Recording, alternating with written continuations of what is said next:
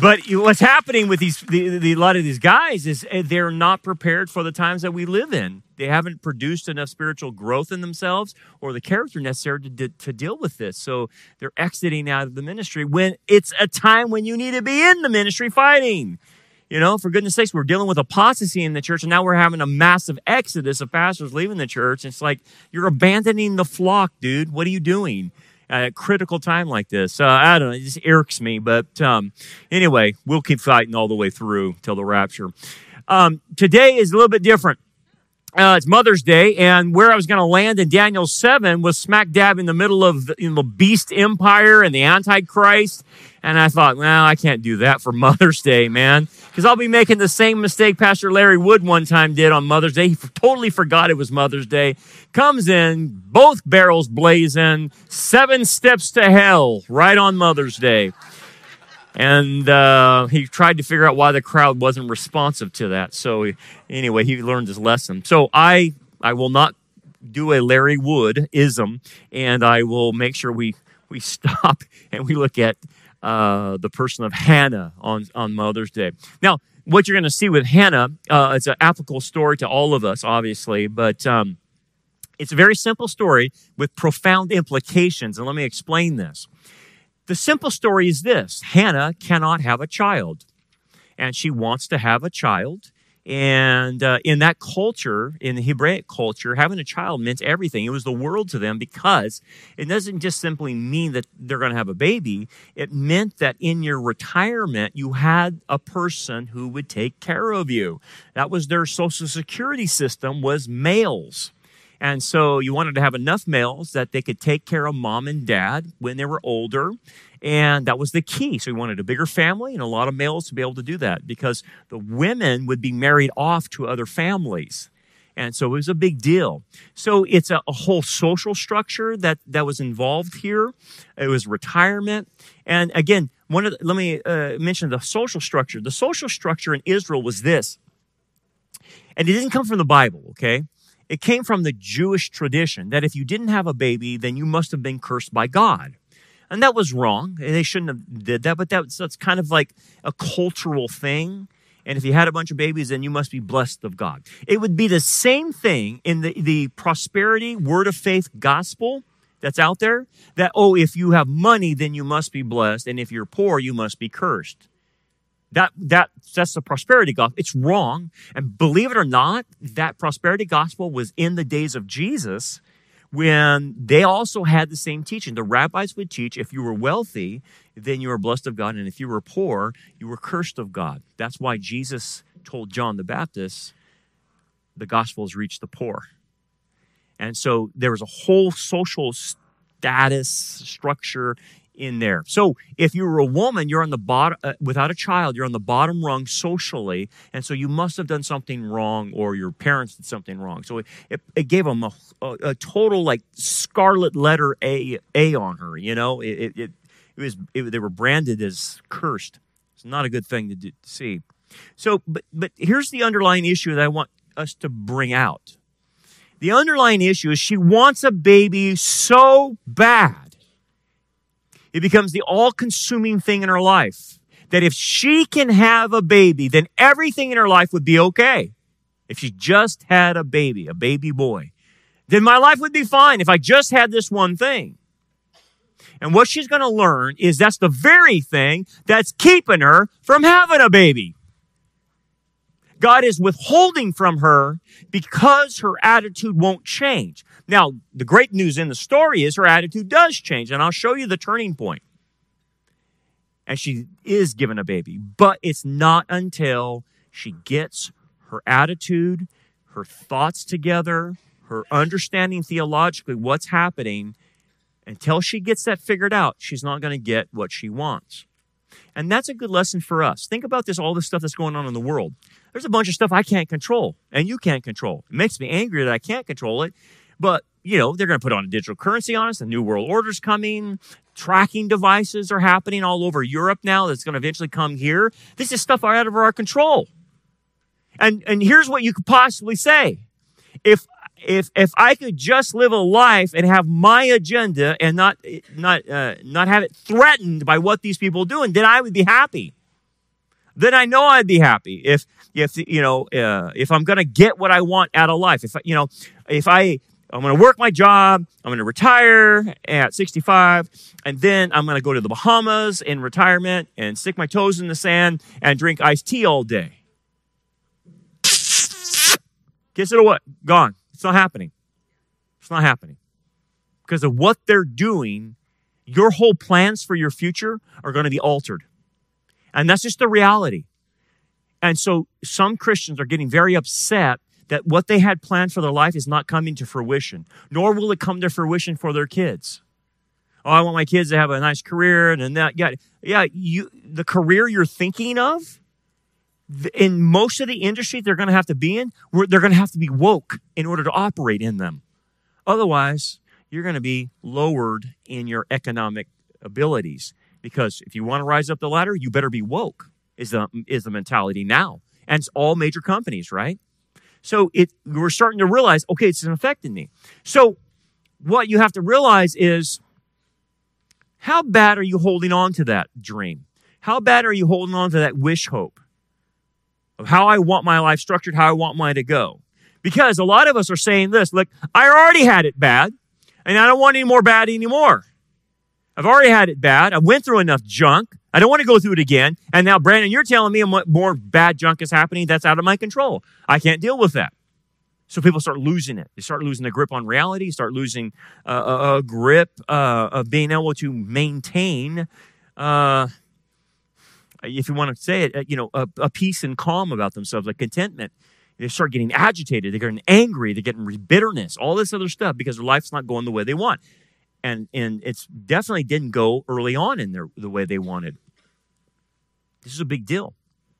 How do I overcome that? How do we overcome that? Because we're all having to deal with this, of readjusting our lives to the new reality. Well, this is where I want you to see with Hannah. The thing she wants is the very thing holding her back. If you and I want this dream life, that will be the very thing that holds us back. So the principle we're going to work with is give back that which belongs to God. That's the overarching principle of the entire text. You will learn what that means by the end of this. But the principle is we have to give back that which belongs to God. And we will enumerate that as we go. Okay? Now there was a certain man, Elkanah, very simple. And he had 2 wives. Okay, verse 2, I'm already in dysfunction. Okay? He's got 2 wives. Didn't you read Genesis, dude? Well, the problem is coming out of the Judges, and you see this with King David and going on into it, even with Abraham. They knew the created order. They knew what was happening, but they ended up still violating this principle. I know it wasn't coming from the Bible. It came from the culture. And so a lot of them accommodated themselves to the culture, and they would have multiple wives. It's still not a good thing, okay? Even though it was part of the culture, it wasn't a good thing. As you can see in this text, it's going to cause a lot of dysfunction. How? Well, the name of one was Hannah. That's the hero of the story. That's the one we're focusing on. And the name of the other was Peninnah. She's a twisted sister, okay? Just to let you know. And Peninnah, guess what she had? Children. But Hannah had no children. You see the problem? We got a fight going on in our hands now. 2 wives, that's dysfunction, but one of them has children and one of them doesn't. And the one following God doesn't have anything, and the one that's not following God too closely is Peninnah. You think that already causes a problem already? Yeah, it does. This is the problem. When we compare and look at each other, what we'll typically compare to is other Laodicean Christians. We typically don't compare down to third world Christians that are in basements this Sunday or in Iran in a house having services and they have to shut all the doors and windows so no one sees them having it. We will always compare up in comparison. And so as you can see, the 2 wives, one has what Hannah wants. Okay? So keep that in mind. Let me bridge this to current events. How so? The issue is how valuable a child is in the Hebrew culture. Because obviously the Hebrew culture knows that children are made in the image of God. They're prepared in their womb by God. And this is how valuable children are, right? So we're reading a story about a woman wanting a child because this is how valuable. She would never think of aborting her child. Never. Okay? But what do we have in our society? We have bloodthirsty people wanting to murder children. Okay? That's our society now. And now they're pitching a fit because of a leaked document that came from the court. I'm sure it's a leftist that leaked it. But anyway, they start doing their Antifa riots again. And they're projecting that this summer, once the Supreme Court officially comes out, that there's going to be more riots that you saw, like, in the summertime and all these places being destroyed and yada, yada, yada. But they're targeting crisis pregnancy centers. And they're targeting churches now. So here's where the first Antifa attacked. Of course, Portland. Where else? Right? Portland. Where all the riots happened. And they had the section of city controlled by them.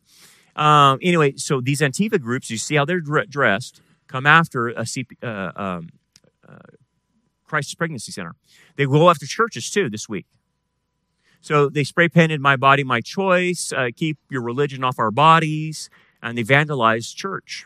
Well, again, is this a prelude, a foreshadowing of what's to come once the Supreme Court comes out with their official declaration? Maybe. Look what they've done. They're now, these leftist radical organizations are now targeting the Supreme Court justices. And a leftist organization called Ruth Sent Us, Ruth referring to Ruth Bader Ginsburg, who was very much for murdering children, even though she was Jewish and knows better. These radicals have taken up the name, and now they're going to send them to the Supreme Court justice's house to do whatever. They're going to threaten them, storm churches, and they're supposed to do it on Mother's Day. So we'll see if they do it today. They may hold back and do it another time. But anyway, think about this. This is what their website says. Now, think if you can parse this out with me. Our 6-3 extremist Supreme Court, supremist meaning we want to preserve babies, routinely issues rulings that hurt women. How do they hurt women? Because they're hurting babies. You're killing babies, right? Racial minority. How does abortion help racial minorities? Because I know where they put Planned Parenthoods, and I know the stats on the demographics. They put them in black neighborhoods and Hispanic neighborhoods. Do you know why? Because Margaret Sanger's dream was to eliminate black people and Hispanic people. It's a very racist organization. And 85% of the babies that are aborted are black. Also, it's supposed to help LGBTQ people. Well, they don't even have babies. What are we talking about? What are you talking about? They can't have babies. And then it's supposed to help immigration rights. Immigrant. What are you talking about? What rights? A right for an immigrant or an illegal person to kill their babies? What are you talking about? We must rise up, force accountability using diversity of tactics. And the tactics they're going to use are physical. They're going to come after and destroy and loot and pillage and go to people's houses and threaten them. That's what the idea is. Now, why am I bringing this up? Because here we are in the text where the issue is a baby, having a baby, life, valuable. And our culture is the exact opposite. Our culture worships Moloch. Okay, so what the Israelites would do when they went rogue and the Israelites went pagan, they started worshiping Moloch. And how did they do that? Well, Moloch was this bullish frog-looking thing, false god, demon. And what they would do is heat up the fire inside of the iron or the metal, or probably brass or something like that, inside the idol. As you can see the fire there. And then what happened is that metal would get blazing hot because of that fire inside the thing. And what they would do is lay their babies on top of Moloch's hands and scorch them to death. Awful, right? You think, wow, that's crazy, man. That's so brutal. It's not any brutal if you've ever seen what they do in an abortion. They will pour acid on the child. They will cut the child from limb to limb as they're pulling the child out. It is the most horrific thing. We are no different in America as the Israelites when they were sacrificing to Moloch. No different. And these bloodthirsty people, let me put it on record. Everyone that is pro-abortion is a bloodthirsty Moloch worshiper. They are evil. I don't care how nice a person they are. At the end of the day, they condone murder. And that's where it puts them, in a category of evildoers. In the story, I don't care if they're nice. You're evil if you want to kill children. That's what they're doing. Again, I need to bridge that over because we're studying a passage about life, how important that is.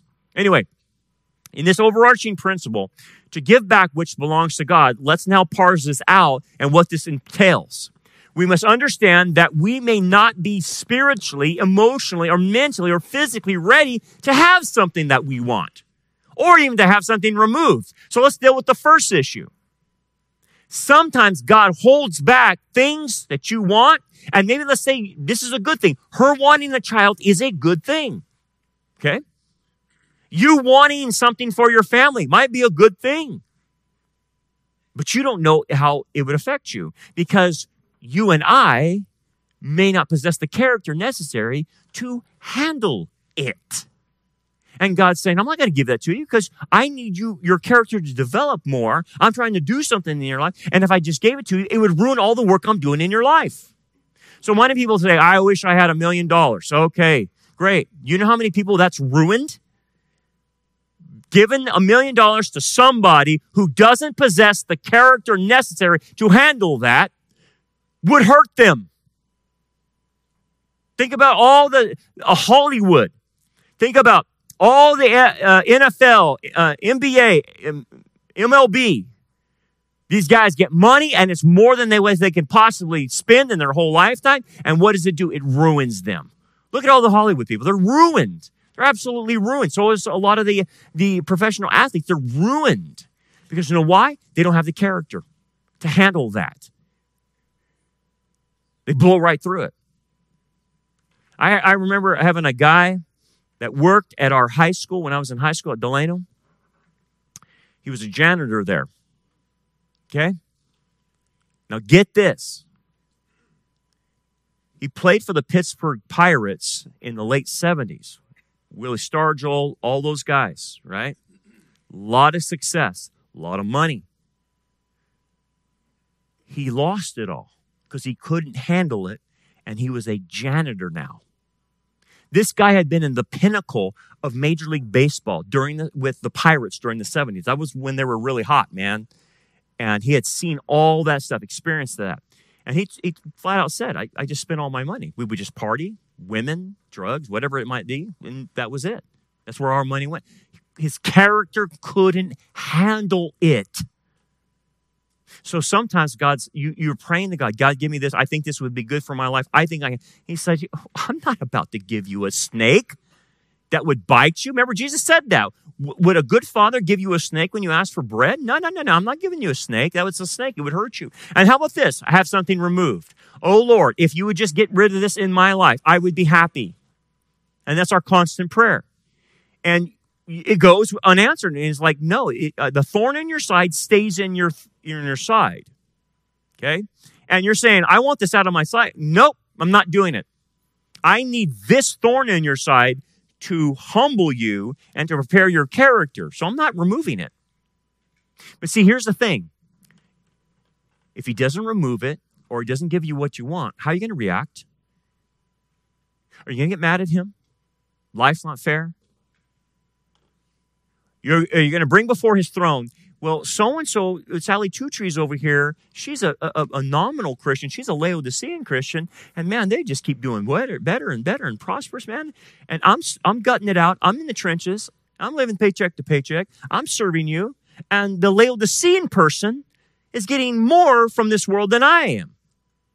What's gives? And God would respond to you like this. The reason they're getting what they have is because this world is rewarding its own. So a Laodicean Christian is a worldly Christian, and they act worldly, therefore they will be rewarded worldly. But you are not of this world. And so you think the system that Satan has created is going to help you? It's going to hurt you. It's not God, it's the system. It's against you already. And God said, if I gave you this, it would make you worldly. If I took something away, you become worldly. And I don't want that of you. I don't want it to change your character. Have you seen people that get what they want? They're at the top of their game. They become a CEO. They get money. They get whatever they want, the boat, the house, whatever, and they're not happy? They're just not happy because it's not the right thing for them. But yet they knew it was this. If I had this, then I know I'll be happy. That's not how you find meaning in life, man. Let's continue on. And her rival also provoked her severely. Of course. Of course. So when you got two wives here. One's having babies, the other one's not. To make her miserable, because the Lord had closed her womb. And it's not, you have to, that's an idiom, okay? It's not that God's closing her womb to curse her. He's holding off on her for a reason. So it was year by year that she went up to the house of the Lord, yet that she provoked her. So this rival wife keeps sticking it to her. I have children, you don't. You're cursed, I'm blessed.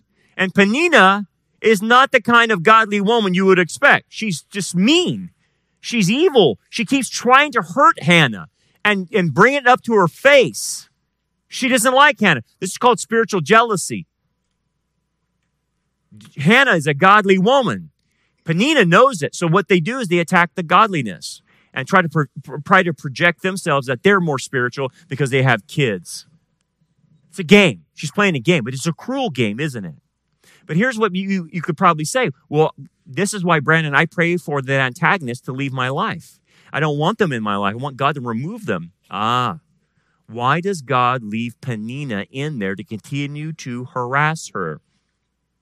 Because he wants Hannah to understand the lesson.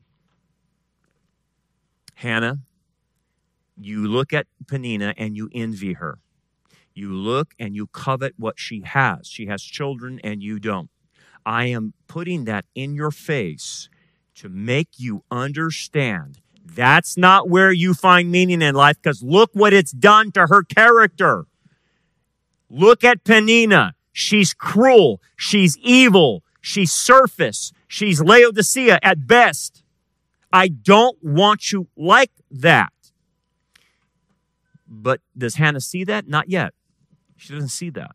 She just focuses on what she doesn't have. Talk about provocation. In essence, what you can see with the story of Hannah is Hannah could be a typology for Israel, and Peninnah could be the surrounding people that provoke her. So look what's happened this last week. Talk about Israel being provoked. 3 Israelis were basically hatcheted by an axe from Palestinian terrorists in a park there in Israel, trying to get some fresh air. And they went to this park in Elad and killed 3 of the Orthodox men, leaving 16 children fatherless. Did you hear that on the news? No. Nope, you're not hearing that. But what's my point? It's there. Israel will always have provocation from its enemies, just like Hannah's having it. It's the same story. Look at this. Palestinian writers hurl rocks and firecrackers to Jews. And why? Because Biden says they provoked them. What was the provocation that Israel did that was so provoking terrorists to throw rocks at people and fireworks at people? Oh, they're praying at the Western Wall. Boy, that's really evil. That's really agitating the Muslims, isn't it?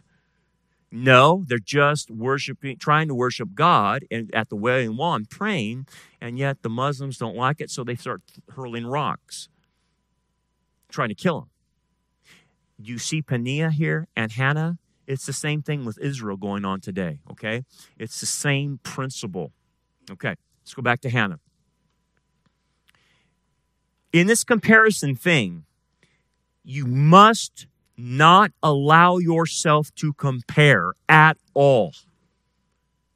At all. It's a trap of the devil. Now, I'll give you another example of how forcefully the Lord feels about you and I comparing ourselves with other people. Okay? It was after the resurrection on the Sea of Galilee. Do you recall? He makes breakfast for them. He's going to give them the last commission. And he turns to Peter and says, hey, Peter, someday people are going to take you where you don't want to go, and they're going to outstretch your arms. And when you said to me a long time ago that you would die for me, I'll let that happen one day. That one day you will be martyred for me. So Peter's told this, right? The destiny of Peter is set. You're going to be martyred one day. Pretty heavy. Then John is with the Lord, and Peter's following, and Jesus is walking with John, and you can imagine Peter behind, and he's listening, okay? So Peter says, well, what about him? What's his destiny? Is he going to die like me? Is that what you have planned for him? There's a little jealousy going on here. There's a little envy, covetousness, because John is actually the closest, even though Peter's the leader of the disciples, John is the closest to Messiah, and there's a little bit of spiritual jealousy going on here. So he goes, what about this man, Lord? And you can imagine the Lord turning back to him. And you know what he said, right? If I want him to remain, what is that to you? Sternly rebuked him. Now, what is he saying? It's none of your business. I have you doing this, and I have him doing this. You just follow what I told you to do. Don't worry about him. Don't worry about anyone else. So if you were wondering about how the Lord feels about when you make comparisons, he's going to come right back at you and say, what is that to you? You do what I called you to do, and don't worry about anyone else. Zip it. Zip it. Quit protesting. Quit asking if this is fair. And here's where you sustain yourself. He will vindicate you one day. He knows how life is unfair here. He knows that. He knows we live in a cursed world. We know that people are going to do bad things to you. We know the world's going to reward its own. He knows that. But he tells you this, I promise you, in the next life, in the kingdom, I will vindicate you. I will vindicate you. And you're living paycheck to paycheck. If you store up treasure now, you'll be the richest person in the kingdom. If you serve me now, and you're in the trenches serving me, instead of sitting back on the sidelines like Laodiceans, I promise you, you'll be able to rule and reign. You'll actually be a king and a queen in the next life. Don't worry about that, because they will be picking up bubble gum off the streets in Jerusalem. Okay? They will be cleaning toilets if they make it. They will be at the lowest in the kingdom. Those who had the high life now will be considered the lowest because they were worldly. They didn't handle the wealth. They couldn't take it, and they became worldly. So they become the lowest, least in the kingdom versus those who are the highest in the kingdom. He's saying to you, don't worry about what they have. I'm going to vindicate you. I'll make it all right one day. You just got to trust me. But the problem is, we don't trust him. The problem is, will Hannah trust him for her vindication? That one day, Peninnah will be put in her place. You trust that? Because if you don't, I can tell you what will happen to you. You will doubt the justice of God. If you don't believe in his vindication, you will doubt the justice of God. And when you start doubting the justice of God, that he won't make this right, how come these people get away with things, then your relationship with God will start distancing. Because how can you believe and trust in a God that doesn't give you what you want? It'll go all the way back to the Garden of Eden. Do you remember? Satan's temptation, if I can put it in this framework, is this. Look, he gave you all the trees. Why doesn't he give you this one tree? I don't get it, man. What is he holding back? Oh, that's right. He knows that if you eat of this tree, you'll become like him. He doesn't want that. He's holding back on you, even though he's giving you all the other trees.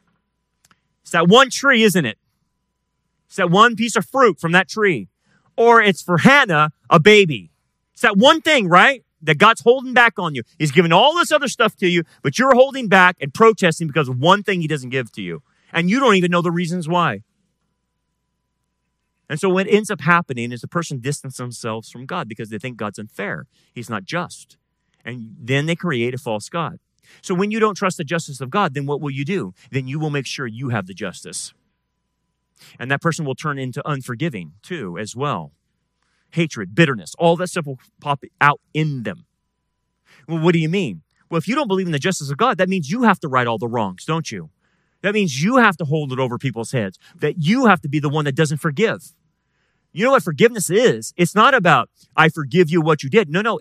Forgiveness, releasing a person to forgiveness, is you release the penalty aspect of the forgiveness to God. But if you don't trust God and you don't think he's just, you're going to keep the penalty there, and I'm going to make sure they get what's coming to them. How are you going to do that? Well, I'm just going to hold on till I see it. What if it doesn't come in this life? I don't care. I'm going to go to my death, my grave with this, because I am not releasing the penalty over them. So the transfer to trust God is, well, you got to trust God for justice. And if you don't, that's why you're unforgiving. It works like that. You can see how it corrupts you that quick. Therefore, she wept and did not eat. Now it's causing an eating disorder. Okay? She's having problems here. The focus is making her sick. The focus is making her stressed and anxiety-ridden because she doesn't have something. Now, here's another thing that you will get. Not only will you get an antagonist that always becomes a thorn in your side, you will get a fool in your life, a la Elkanah. Then Elkanah, her husband, said to her, Hannah, why do you weep? Talk about being checked out. This is a checked out husband, okay? Why do you not eat? Checked out. He knows what has been observing from her. He should know she wants a baby. That's what this is all about. And you're the fool who brought in another wife in this situation. You complicated her life. You idiot. Why do you not eat? Why is your heart grieved? You don't know? That's how checked out you are? What are you, in your own little world? Or your own cocoon? You are a fool. And then look what he says to top it off. Icing on the cake. You ready for a foolish comment? Am I not better to you than 10 sons?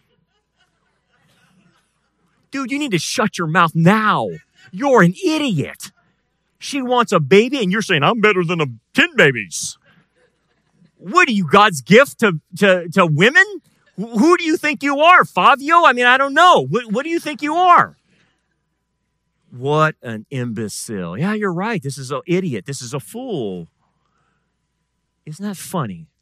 She not only has an antagonist, but this fool has married another woman and says that he's so checked out of her life. He doesn't know her emotions. He doesn't know she has an eating problem. He doesn't even know what she wants. And he says, hey man, I'm stud here. Are you, why? So on top of the problems that she's having, she's got an idiot she's married to. I wonder why. Antagonist, fool. Here's the deal with the fools. Because you'll pray that the antagonist gets out of your life, and you'll pray that the fools get out of your life. And God says, I'm not moving that fool. I'm not moving the antagonist. You're going to deal with the antagonist, and you're going to deal with the fool, because I want to show you through the fool and the antagonist what you're doing. Because without the fool and without the antagonist, you really will never discover your issues. So I have to bring them into your life so that you can see what you're doing. Now, if I just simply took them out of your life and gave you a baby, you learn nothing. And I'm not going to have a spoiled child like this. You'll learn nothing if I give you what you want. So I'm going to keep them in your life to keep probing you until you wake up to yourself and recognize what you're doing in your life with me. That's why he keeps the antagonist in your life and the fool in my life. He wants us to wake up. So here's the issue. You must not allow yourself to be bitter because of what you don't have. Because you'll get envious, you'll get depressed, angry. Anger is a big deal. due to our social standing in the world, or whatever it might be. And in her situation, her social standing is at the bottom of the barrel if she has no kids, right? So she's going to become bitter and envious and depressed. And she's already has an eating disorder. Well, let's explain this a little bit. If you allow yourself to go there, anger, bitterness, whatever, I can tell you where anger will take you, okay? Anger, if used properly, is a tool to get you motivated to do the right thing. That's when Jesus was angry and he whipped them out of the Temple Mount. That's anger being properly channeled to do positive things. Anger's there to, like someone attacks your family, anger's there to protect your family, to guard your family, to guard that which is valuable, right? So it ends up happening, what happens with anger, in this sense, you will misuse anger and then vent that anger to other people. And this is how you destroy other relationships with other people. Okay, let me go a little bit further. So in the process of me getting angry and seeing the world as unfair, two things will develop inside of you: perfectionism and idealism. Perfectionism means everything has to go according to my agenda. I've already been messed up in my life. Now I'm going to create a box, and everything must fit in the box perfectly. And then I must be idyllic in the fact that everything that I plan is idyllic and must be this way. Not just perfectionism, but idyllic. If we take a vacation, it's got to be the perfect vacation. If we have a meal, it's got to be the perfect meal. If we do something, it's got to be perfect all the time, and it's got to be ideal. Like Martha Stewart's, Thanksgiving, Christmas holidays, whatever. It's got to be like that. Okay? But you know what happens when you're like that and others are around you? They can't stand you. Because guess what a perfectionist will do if they don't get their way? Guess what an idealist will do if they don't get their way? They complain. They gripe, they pitch fits, because nothing ever matches their standard. And as far as relationships are concerned, the way they will handle their relationships is through law and not grace. You got to have truth and grace, but they will handle it simply by law. What do you mean? They will say, I will do good to you if you do good to me, and vice versa. Because in their world of perfectionism, because they're angry, if you mess up one time, you're out. You're out. So they don't understand the human condition and the fact that people are going to disappoint you, people are going to sin against you, they're going to do things you don't like, and that's where your measure of grace and truth comes in. But there's no grace in their relationships. That's why they cut everybody off. That's why they isolate. And they have no friends at the end of this. Because people keep disappointing them, and in their perfectionist, idealistic mindset, they can't handle it. So they end up being isolated because of that. And they will isolate themselves from the Lord, as you can see. Let's watch what happens. So Hannah arose after they had finished eating and drinking in Shiloh. Shiloh is where the original tabernacle was when they came out of the desert. It was there for like 450 years before David eventually buys the Temple Mount area, and then they eventually put the tabernacle there, and then eventually Solomon brings the temple there. But it was in Shiloh. For all that time. So anyway, Eli is the high priest there. Now Eli the priest was sitting on the seat by the doorpost of the tabernacle of the Lord, and she was in bitterness of soul. I wonder how she got that way. Bitterness of soul. Again, what does she want? A baby. And because of the baby, she's in bitterness of soul. It's corrupting her. Her desire for something is corrupting her. It's making her bitter, angry, all that, resentment. Anyway, she did the right thing and prayed to the Lord and wept in anguish. She's in anguish over not having a baby. Now, again, she's bringing this before the Lord, but what is her prayers? Give me a baby. This is where James comes in, chapter 4, and says, why do you pray and you don't get what you want? He goes, because you pray amiss. He says, you pray amiss because the things God would give you, you would spend it on yourself. And that's what James is saying too. It works hand in hand. So you're going to get into this state where you're in anguish and bitterness of soul, and you're still going to petition God for what you want. And look what it's doing to you. You're obsessed. You're completely obsessed, Hannah. Something's not right. But here's a little turning point that starts happening. Then she made a vow and said, O Lord of hosts, if you will indeed look on the affliction of your maidservant and remember me and not forget your maidservant, but will give your maidservant. I keep hearing the same thing, maidservant, maidservant, maidservant. You hear that?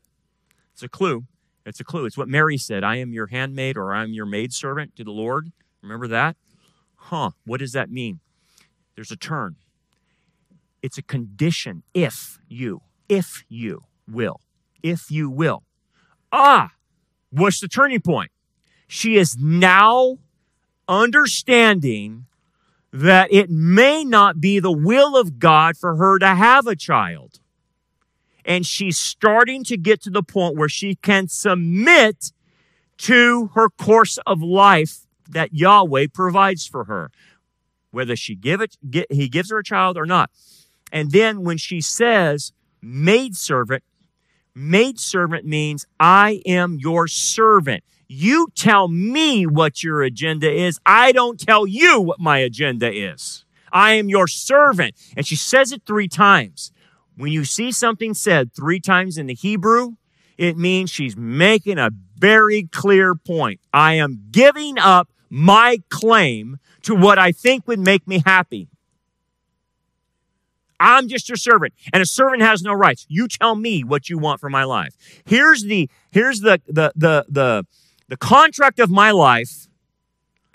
I'm going to stop writing the narrative that I want, and you write it. I'll erase all the junk I put in my life, and you write the script, Lord. That's what she's saying. And then when she says, remember me and not forget, it's a Hebrew idiom. It means take positive action towards me. Remember the thief on the cross said the same thing. Remember? Jesus, remember me when you come into your kingdom. He wasn't thinking that Jesus is going to forget. He already knew he got saved.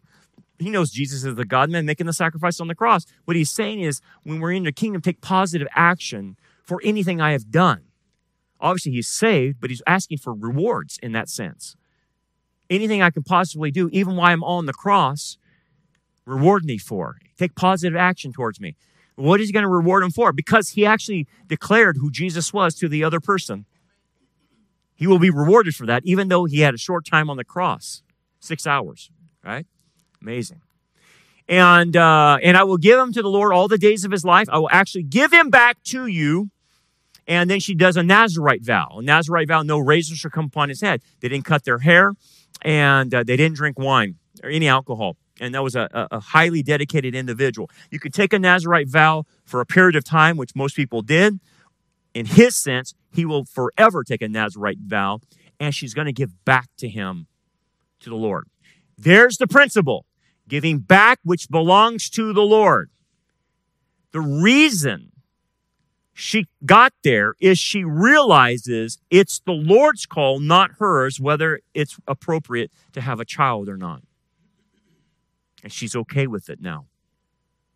But she says this, if you decide in your will to finally give me a child, I'm giving him back to you. He's yours. Now, this is not just simply a mental assent, oh, he belongs to the Lord. No, she will physically give him back to the Lord, which meant that she will give him in dedication to the service of Yahweh for the rest of his life. He will eventually leave her, is the idea. Now, what happened in the Hebrew culture before the Levitical priesthood was established, God made a commandment that they were to give their firstborn sons to him. Animals as well. But the firstborn sons would then serve Yahweh. But then the Levitical priesthood was brought up, and then so the Lord made an exception to the clause. You still had to dedicate your child, and you could give him over to the temple precincts to worship, but you could redeem him back by 5 shekels. So if you had 5 shekels, you redeem your child back. You would do the dedication ceremony, but redeem him with 5 shekels, and he'd come back into your house. She's not doing that. She's going to give him completely over to help the tabernacle. Okay? So that's her mind. But what do we see in here? the very thing she wanted, she's willing to give back. Bingo! Until you're willing to give up your claim on what you want in your life, you're not going to turn the corner. You've got to be willing to give up that claim and say, it's not mine, it's his. Whatever he puts in my hand, wherever he takes out, it's fine with me. What did Job? Job learned this lesson, didn't he? Naked I came into the world, and naked I shall leave. You didn't bring anything with you, Job. None of this stuff is yours. You're just a steward. And Job would say, I'm going blank here. He said, the Lord giveth, the Lord taketh away. Right? Either way, his hands are open. Blessed be the name of the Lord. So whatever he puts in my hand, whatever he takes out, I'm still going to bless him. She got there. She's got there. That's where Job was. That's why he didn't curse God. That's why he didn't curse God. He got there. He's willing to accept the will of God in his life and be okay with it. Because it's for his betterment. It's for his good. So the turning point, you got to release your claim. What are you asking God for? That he's not given you. You think it would make you happier. You think you would have a better life. Have you released it yet? You okay? Releasing it? Or how about this? You've asked him to take something away from you. And he's not. Are you okay with that staying with you the rest of your life, maybe? That thorn in your flesh that will never leave. How about this? We must accept and trust the will of God for the things we cannot control. Now, here's the thing. Responsibility has to do with what you can control, what you can fix, right? We don't sit on the spiritual couch and just let things happen. Anything in my control, I'm responsible for fixing. Same thing with you. But I'm talking about the things you can't control. Hannah cannot control whether she can conceive or not. Only God can control that. Think about what's happening to us as a culture. There's things that are completely out of our control now. We pray to God, stop it, but he's not, is he? Because we see there's a bigger picture going on here. We know prophetically where it's ending up. You can't stop what they're doing to the economy. You're not going to stop the digital currency. You're not going to stop the New World Order. So then what am I responsible for? What you can do. Leave the rest over to God. And we'll say, well, Lord, I don't know. It's going to damage my life. Yes, I know it will. But God's saying, that is my will for you. I'm okay with it damaging your plans for your life. I'm okay because I have another plan that's better for you. Now, you think back in your own life, none of us would want to re-experience the bad things that we went through. They stunk. You think about it and you think, I'd never do that again, man. I can tell you that right now. It's bad stuff. I don't want to go through that. I don't want to experience that. But when you reflect on, you think about it a little bit differently. Can you admit that it made you who you are today? Can you at least see that? That without that happening to you, you would not be here. You wouldn't be at the place you are spiritually without that. Your character would not be the character had you not gone through that. God is saying, look, take a look at your life. They meant it for evil, but I meant it for good. I brought good out of this. I helped you get through this and made you who you are today. Otherwise, you would be missing elements in your character.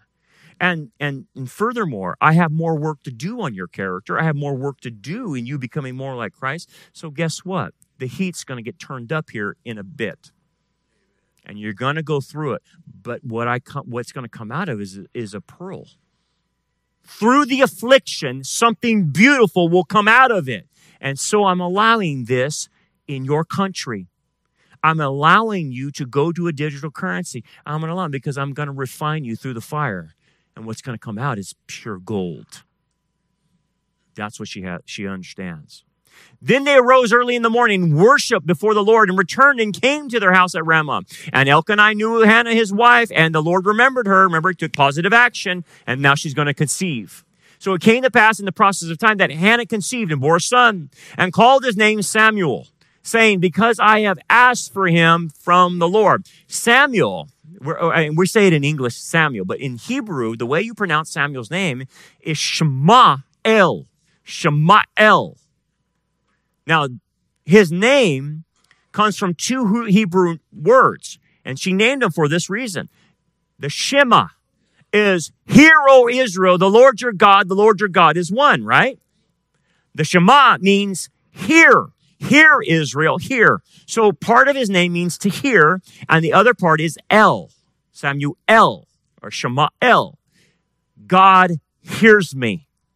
That's what his name is. God hears me. Shema-el is how you would pronounce it in Hebrew, because she's asked and he heard. Now the man Elkanah and all his house went up to offer to the Lord the yearly sacrifice and his vow. And here's the vow of dedication. You've got to dedicate that child back to the Lord, and then either pay the shekels or give the child over.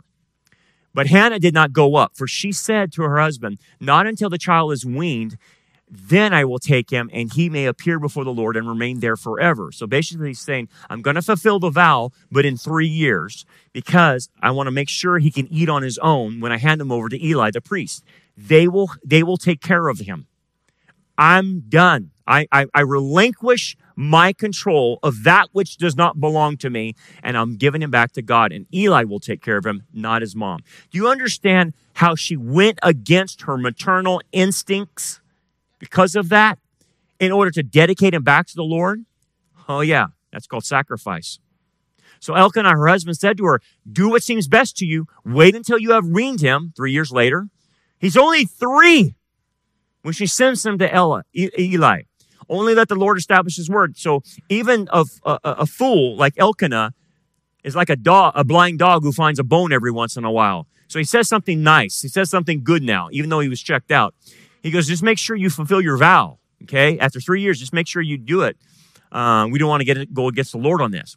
Then the woman stayed and nursed her son until she had weaned him, 3 years. Now when she had weaned him, she took him up with her with 3 bulls, 1 ephah of flour, and a skin of wine, and brought him to the house of the Lord in Shiloh. And the child was young. He's about 3, maybe going on 4, little guy. Then they slaughtered a bull and brought the child to Eli. Now, here's what you're looking at all this. Do you notice all the sacrifices in there? Okay? 3 bulls, ephah of flour, skin of wine, slaughtered a bull, all that stuff. Now, that was required according to Mosaic law. Okay? But what's the principle behind it? In order to give that which belongs to the Lord back to him, it must come with a heavy sacrifice. That's the idea. You're going to sacrifice. Samuel is going to become a living sacrifice to the Lord, as is she, by giving him back.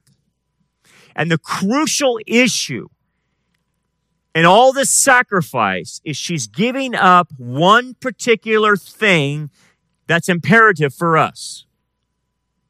And you're going to be asked to sacrifice it as well.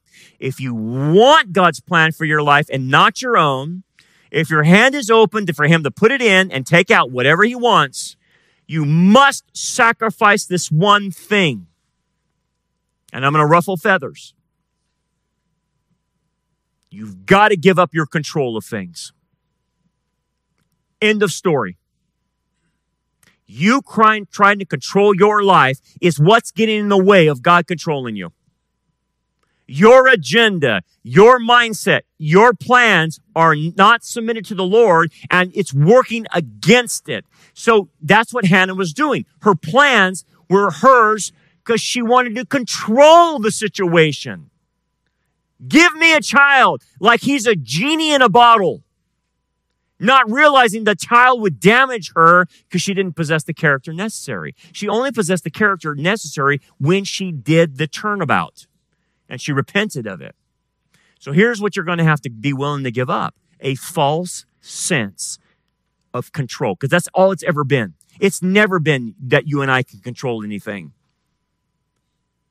It's a false sense of control. And God's saying, are you going to give that up? Are you going to submit to my control over your life? Now, you're not a puppet or anything, but the way he's organizing your life, the way he's channeling your life. Are you okay with that? Or are you in protest of it? Are you mad at him? Are you letting him do that? Because your anger is coming from your control. You're trying to control God. You're trying to control your life and how your life goes. And you're on the wrong path. That's us without God. Captain of our own ship, and we're sailing into a tidal wave. How's that going to work for you? You're going to be destroyed. So you better take the hands off that wheel and let God captain that ship, because tsunamis are coming our way, and only He knows how to get through the tsunamis. I'll end on the story with Viktor Frankl, because what I'm really driving at here is how to find meaning in life. Okay? You don't find meaning in life by your agenda. You find it through a person. This is Viktor Frankl. He's a well-known author. He wrote a book, Man's Search for Meaning. It's very good. But Viktor Frankl was a Holocaust survivor. Okay?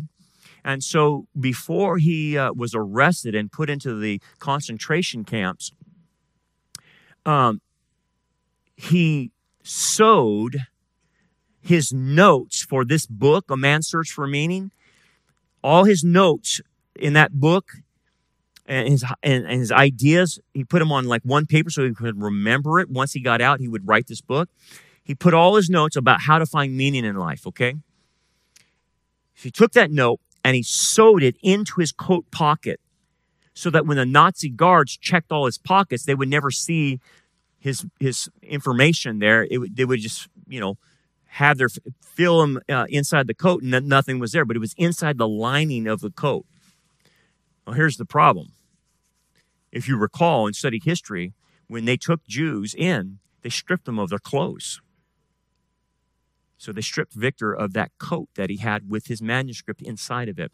And the clothes, the teeth, the gold teeth and all this stuff was used for financing Hitler's war. It was part of his war chest was funded by stealing from the Jews.